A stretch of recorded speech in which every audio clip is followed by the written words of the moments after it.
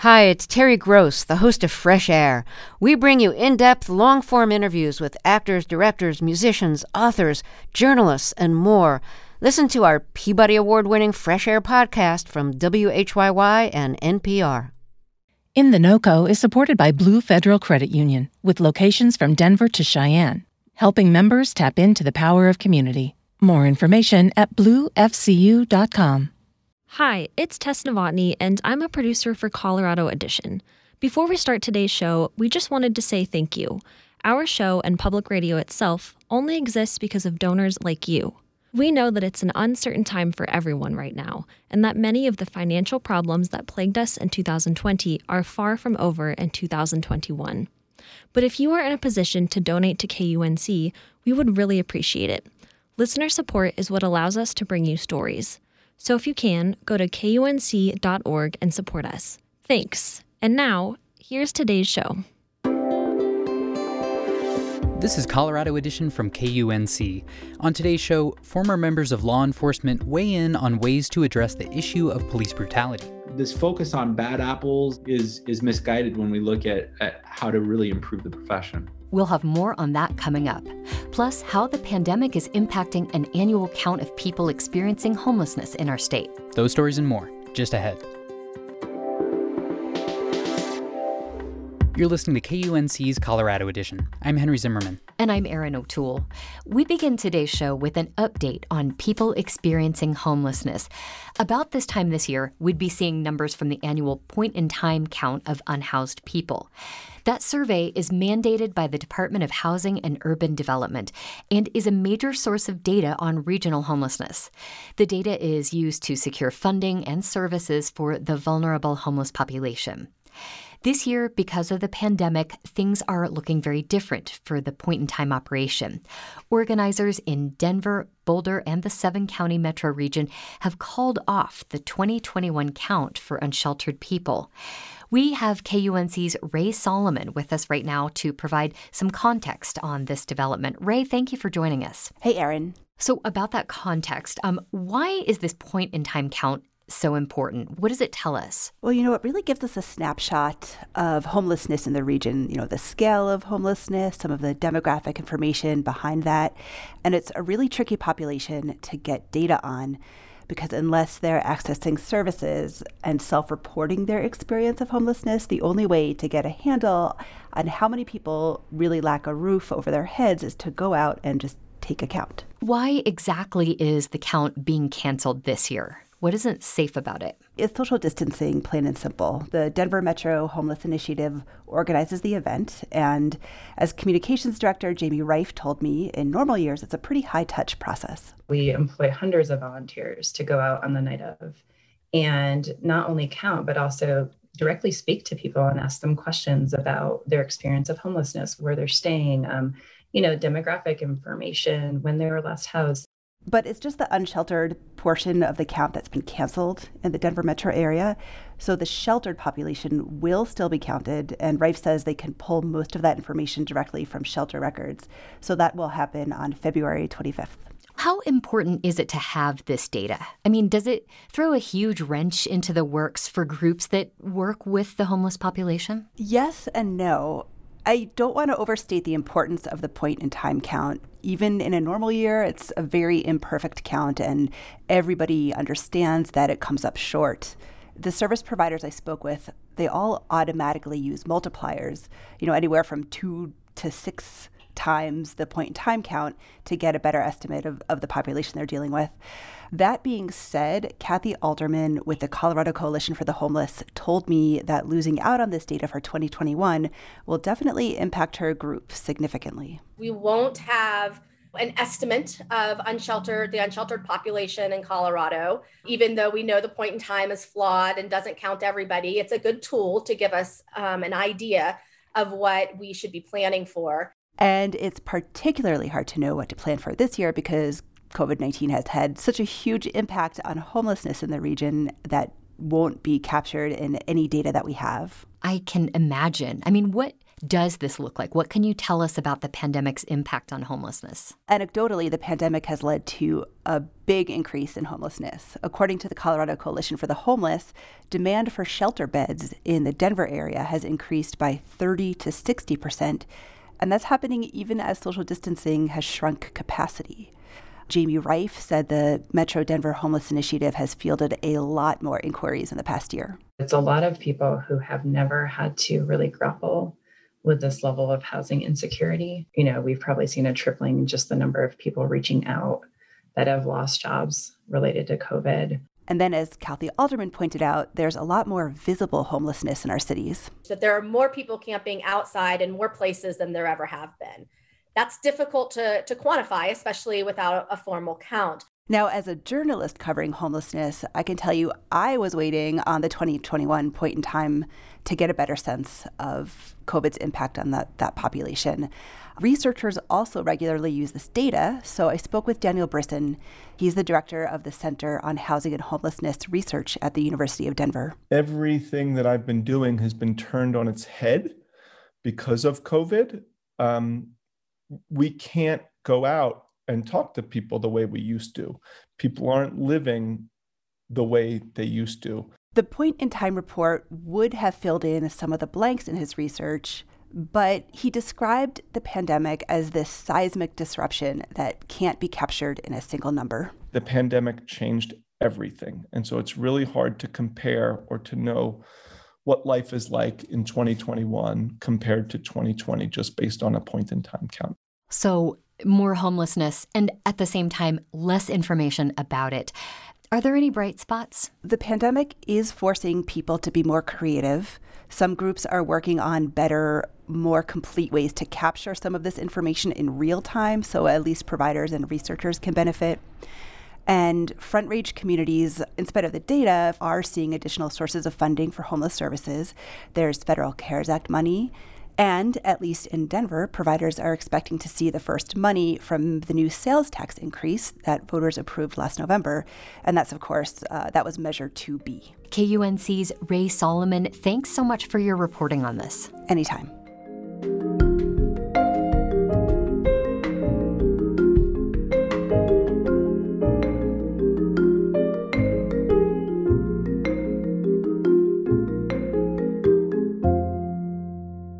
There were many notable incidents of police brutality and violence in 2020, and just like most of us, police officers want people to understand their perspective. And for some officers, if they see a problem, they want to be a part of the solution. That can involve leaving the force and looking at policing from the outside. We wrap up our series on fatal police encounters in the Mountain West with a look at how some former members of law enforcement are approaching solutions from their perspective. Madeline Beck has more. Until recently, Logan Daly was a deputy sheriff in rural Cherry County, Nebraska. Today, he's the managing editor and reporter for 5 publications based in Wyoming. I would say both are noble professions. I mean, they're both, in my opinion, very important professions. Daly loves his new job, but he says the media can poison how the public sees the police, even in rural areas. He remembers one experience he had as a cop. There was a young man that lived in one of the towns where I used to patrol through. And I drove through one day and he put his hands up and I kind of chuckled and I was like, what the heck? And so I stopped and I'm like, what are you doing? And he says, hands up, don't shoot.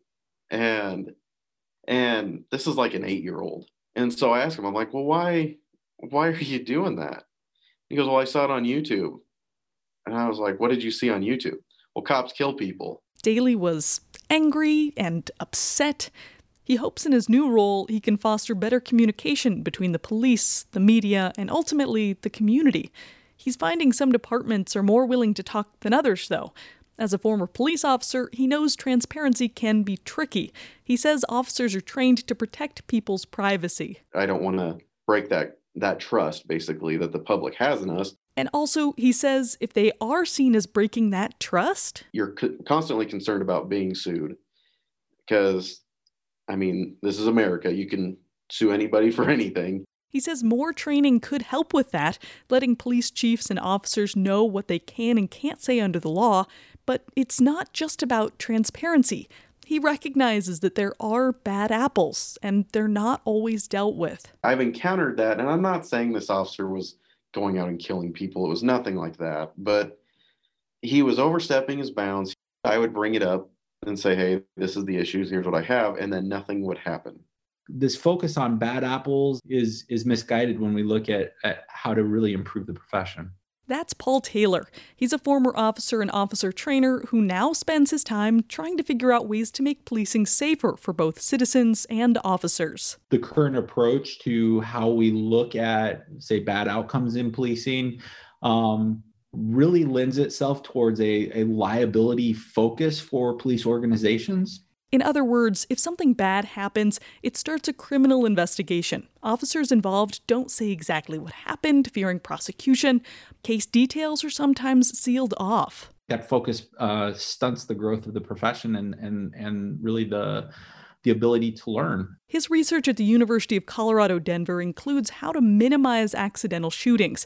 He says that kind of research into policing is needed right now and isn't getting enough attention. I call it the profession that science has left behind, because in a lot of areas, whether that be from the management perspective to how we look at improving outcomes, we're really stuck in this Tayloristic mindset that if we just tell people to do better, they will. He says we need to analyze incidents of police violence the way we look at emergency room deaths or plane crashes. There's 1,000 reasons a plane might crash. If we're only looking at the actions of the pilot and whether or not they were criminal, we would miss why the event occurred most of the time. He says that system wouldn't just pin acts on individuals, but instead make it the responsibility of the entire profession to figure out how to avoid accidents or abuses of power in the future.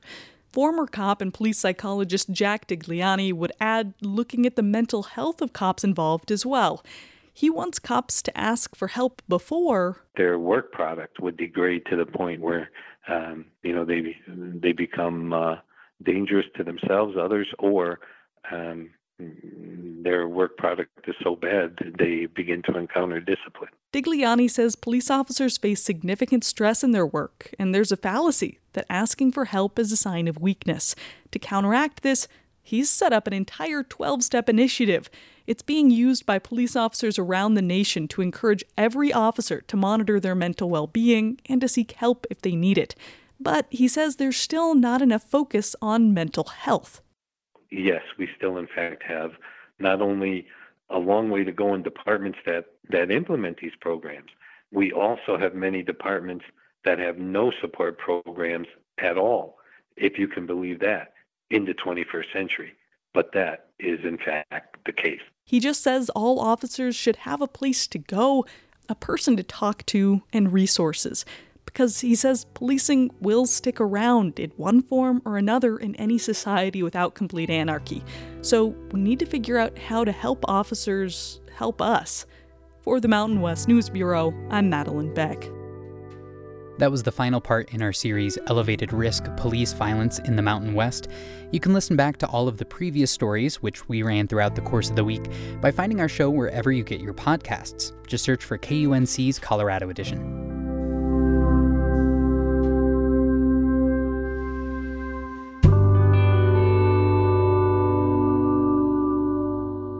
You're listening to Colorado Edition from KUNC. This year marks the 30th anniversary of the Colorado Rockies baseball franchise. And in those 3 decades, the ball club has yet to claim a World Series title or even a Hall of Fame player. Earlier this week, team management seemed poised to keep it that way when they finalized the trade of fan favorite third baseman Nolan Arenado in a move our next guest has dubbed the dumbest trade in Colorado sports history. Mark Kisla covers the Rockies for the Denver Post, and he spoke to Colorado Edition producer Alana Schreiber about what made this move dumb, where the team goes from here, and how fans fit into all of this. Why did the Rockies general manager trade the star player? Nolan Arenado signed a $260 million contract in February of 2019. And when he did it, he fully expected, number one, the Rockies would be a regular playoff contender, and number two, that he would finish his career in Colorado. But that very year in 2019, two things happened. The Rockies' fortunes went down the tubes. They lost 90 baseball games. And the relationship between Arenado and the general manager, Jeff Bridich, got, pardon the pun, very, very rocky. I think Arenado believed he should be a partner in decisions made about the baseball team. When you're getting paid $250 million and you're the star of the team, that's certainly understandable. In so many words, Jeff Bridich told him to shut up and play, and that did not go over well at all. Until this point, Arenado has only played in the major leagues as a Rocky. During the last 8 years, how has he contributed to the team and the fan base? The loyalty to Nolan Arenado among the fan base is huge. And this is a fan base that regularly supports the Rockies with an attendance between 2.5 and 3 million fans a year. I've been watching baseball since I was a little kid in the 1960s. My dad loved the game, and so we spent a lot of time at major league ballparks. And I can tell you this, in person, the two greatest fielding baseball players I've ever seen are Roberto Clemente and Nolan Arenado. In any given night that you went to the ballpark and Nolan Arenado was playing third base, you could see a fielding play that made your jaw drop and left you speechless. What are the Rockies getting in exchange for their star player? The Rockies got 4 minor league players, 1 pitcher that has pitched briefly in the major leagues, and none of these 5 players were considered top prospects in the Cardinals organization. In your article, you wrote that franchise owner Dick Monfort takes his stars for granted and plays his fans for suckers. Can you explain that a bit more? This Nolan Arenado trade is not an outlier, and that's the unfortunate thing about it. Years and years ago, Matt Holliday, one of the heroes of Rocktober that many baseball fans remember, was getting toward the end of his deal, and he wanted a new deal, and he wanted to be paid market value.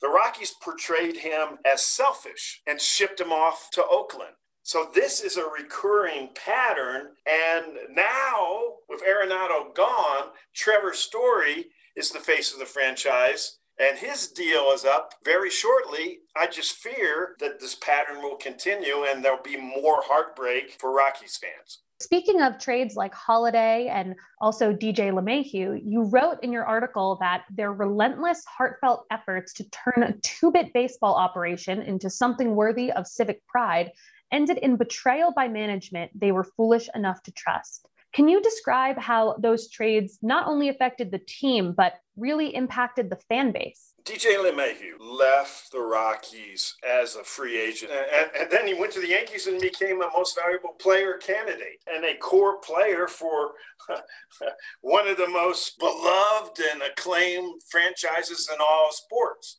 He was what's known as a glue guy, a player in the clubhouse that teammates look to in good times and bad for leadership and reassurance. So when he departed, that had a very, very adverse effect on this team, especially when they were struggling. The fan base, that's a whole different thing. I just wonder if this Nolan Arenado trade will finally make baseball fans in Colorado pause and wonder if they really want to spend their money with a franchise that is mismanaged as bad as the Rockies often are. To go back a bit, in order to be inducted into the Hall of Fame, a player needs to receive 75% of the votes from the Baseball Writers Association of America. While no baseball player received enough votes to be inducted in 2021, Todd Helton, former Rockies first baseman, did get closer this year. And of course, Larry Walker will be inducted at the next ceremony. What is the chance that Helton will pass that 75% threshold and get into the Hall of Fame in the next few years? And if he makes it, would it help boost morale if not one, but two Rockies were soon to be inducted? I think Todd Helton has a real chance. I've voted for Todd Helton every time I've had the opportunity to vote for Todd Helton. For years and years and years and years, a lot of prominent baseball people and media members that cover baseball made fun of baseball at Coors Field because it's played at 5,280 feet above sea level, which changes the nature of the game and makes it a much more high-scoring game. And so for years and years and years, the hitting achievements of players were downgraded. That Larry Walker did get in the Hall, maybe some of that stigma is being removed. That certainly could help Todd Helton's chances to make the Hall in the future. And I think it would give fans a sense of pride. But if Larry Walker is in the Hall of Fame, but the Rockies are in last place, I'm not sure that diehard baseball fans in Denver, Colorado will be happy. Do you have any advice for Rocky fans who are really feeling the pain of losing Arenado, the stigma of high-scoring, high-altitude baseball, and feeling a general mistrust of the management? Fans have a choice. If you don't like the way the Rockies are being operated, don't buy a ticket. It's simple as that. But I do believe this. Denver, Colorado is a Broncos town, first and foremost. The mood in autumn on Monday mornings in Denver is influenced, for better or worse, by whether the Broncos have won or lost a silly football game. That's not the case with the Rockies in this town. So fans, I believe, do have power and a responsibility to hold management of a team responsible. That was Mark Kisla, who covers the Colorado Rockies for the Denver Post, speaking with our producer, Alana Schreiber. If you'd like to read Mark's story for yourself, you can find a link at our website, kunc.org.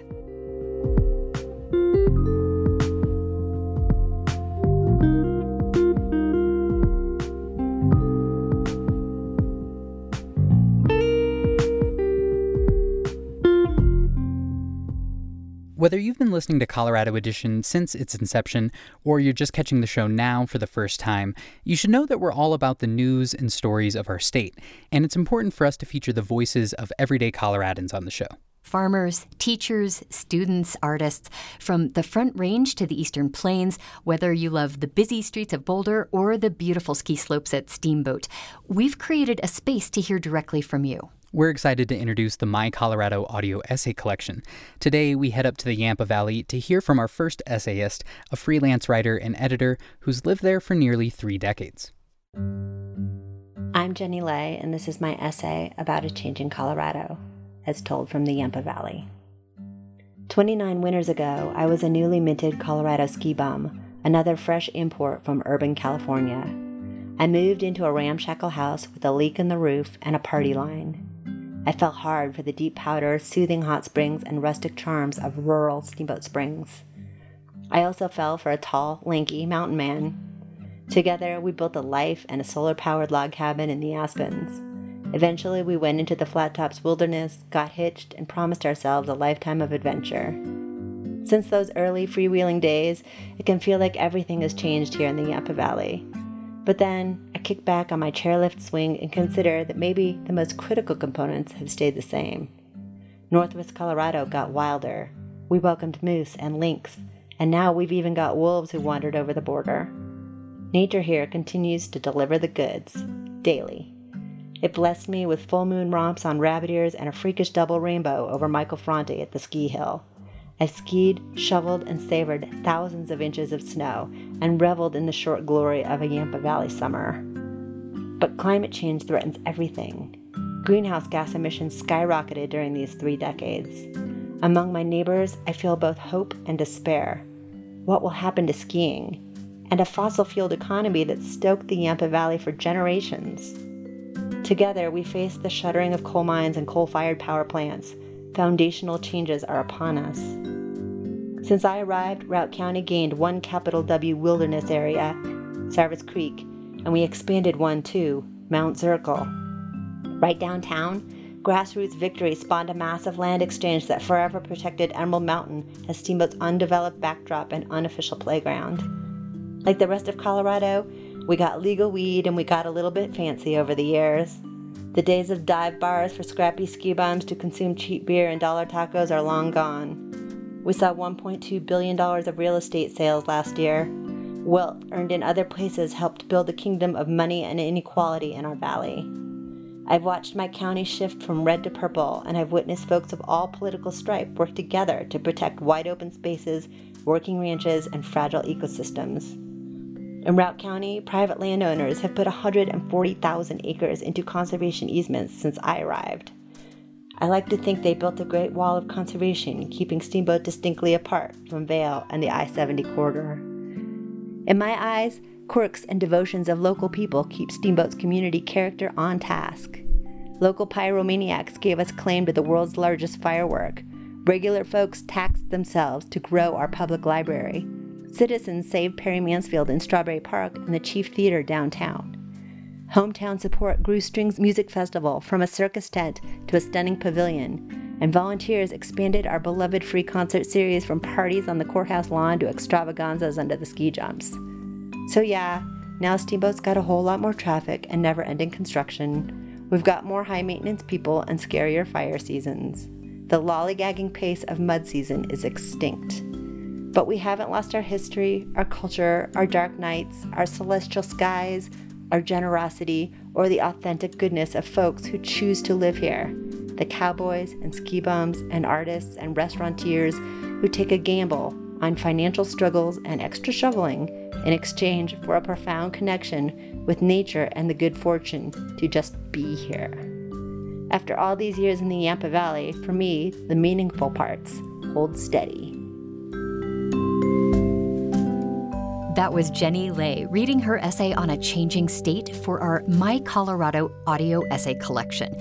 You can find her written essay and more details about how you can submit your own essay at kunc.org/mycolorado.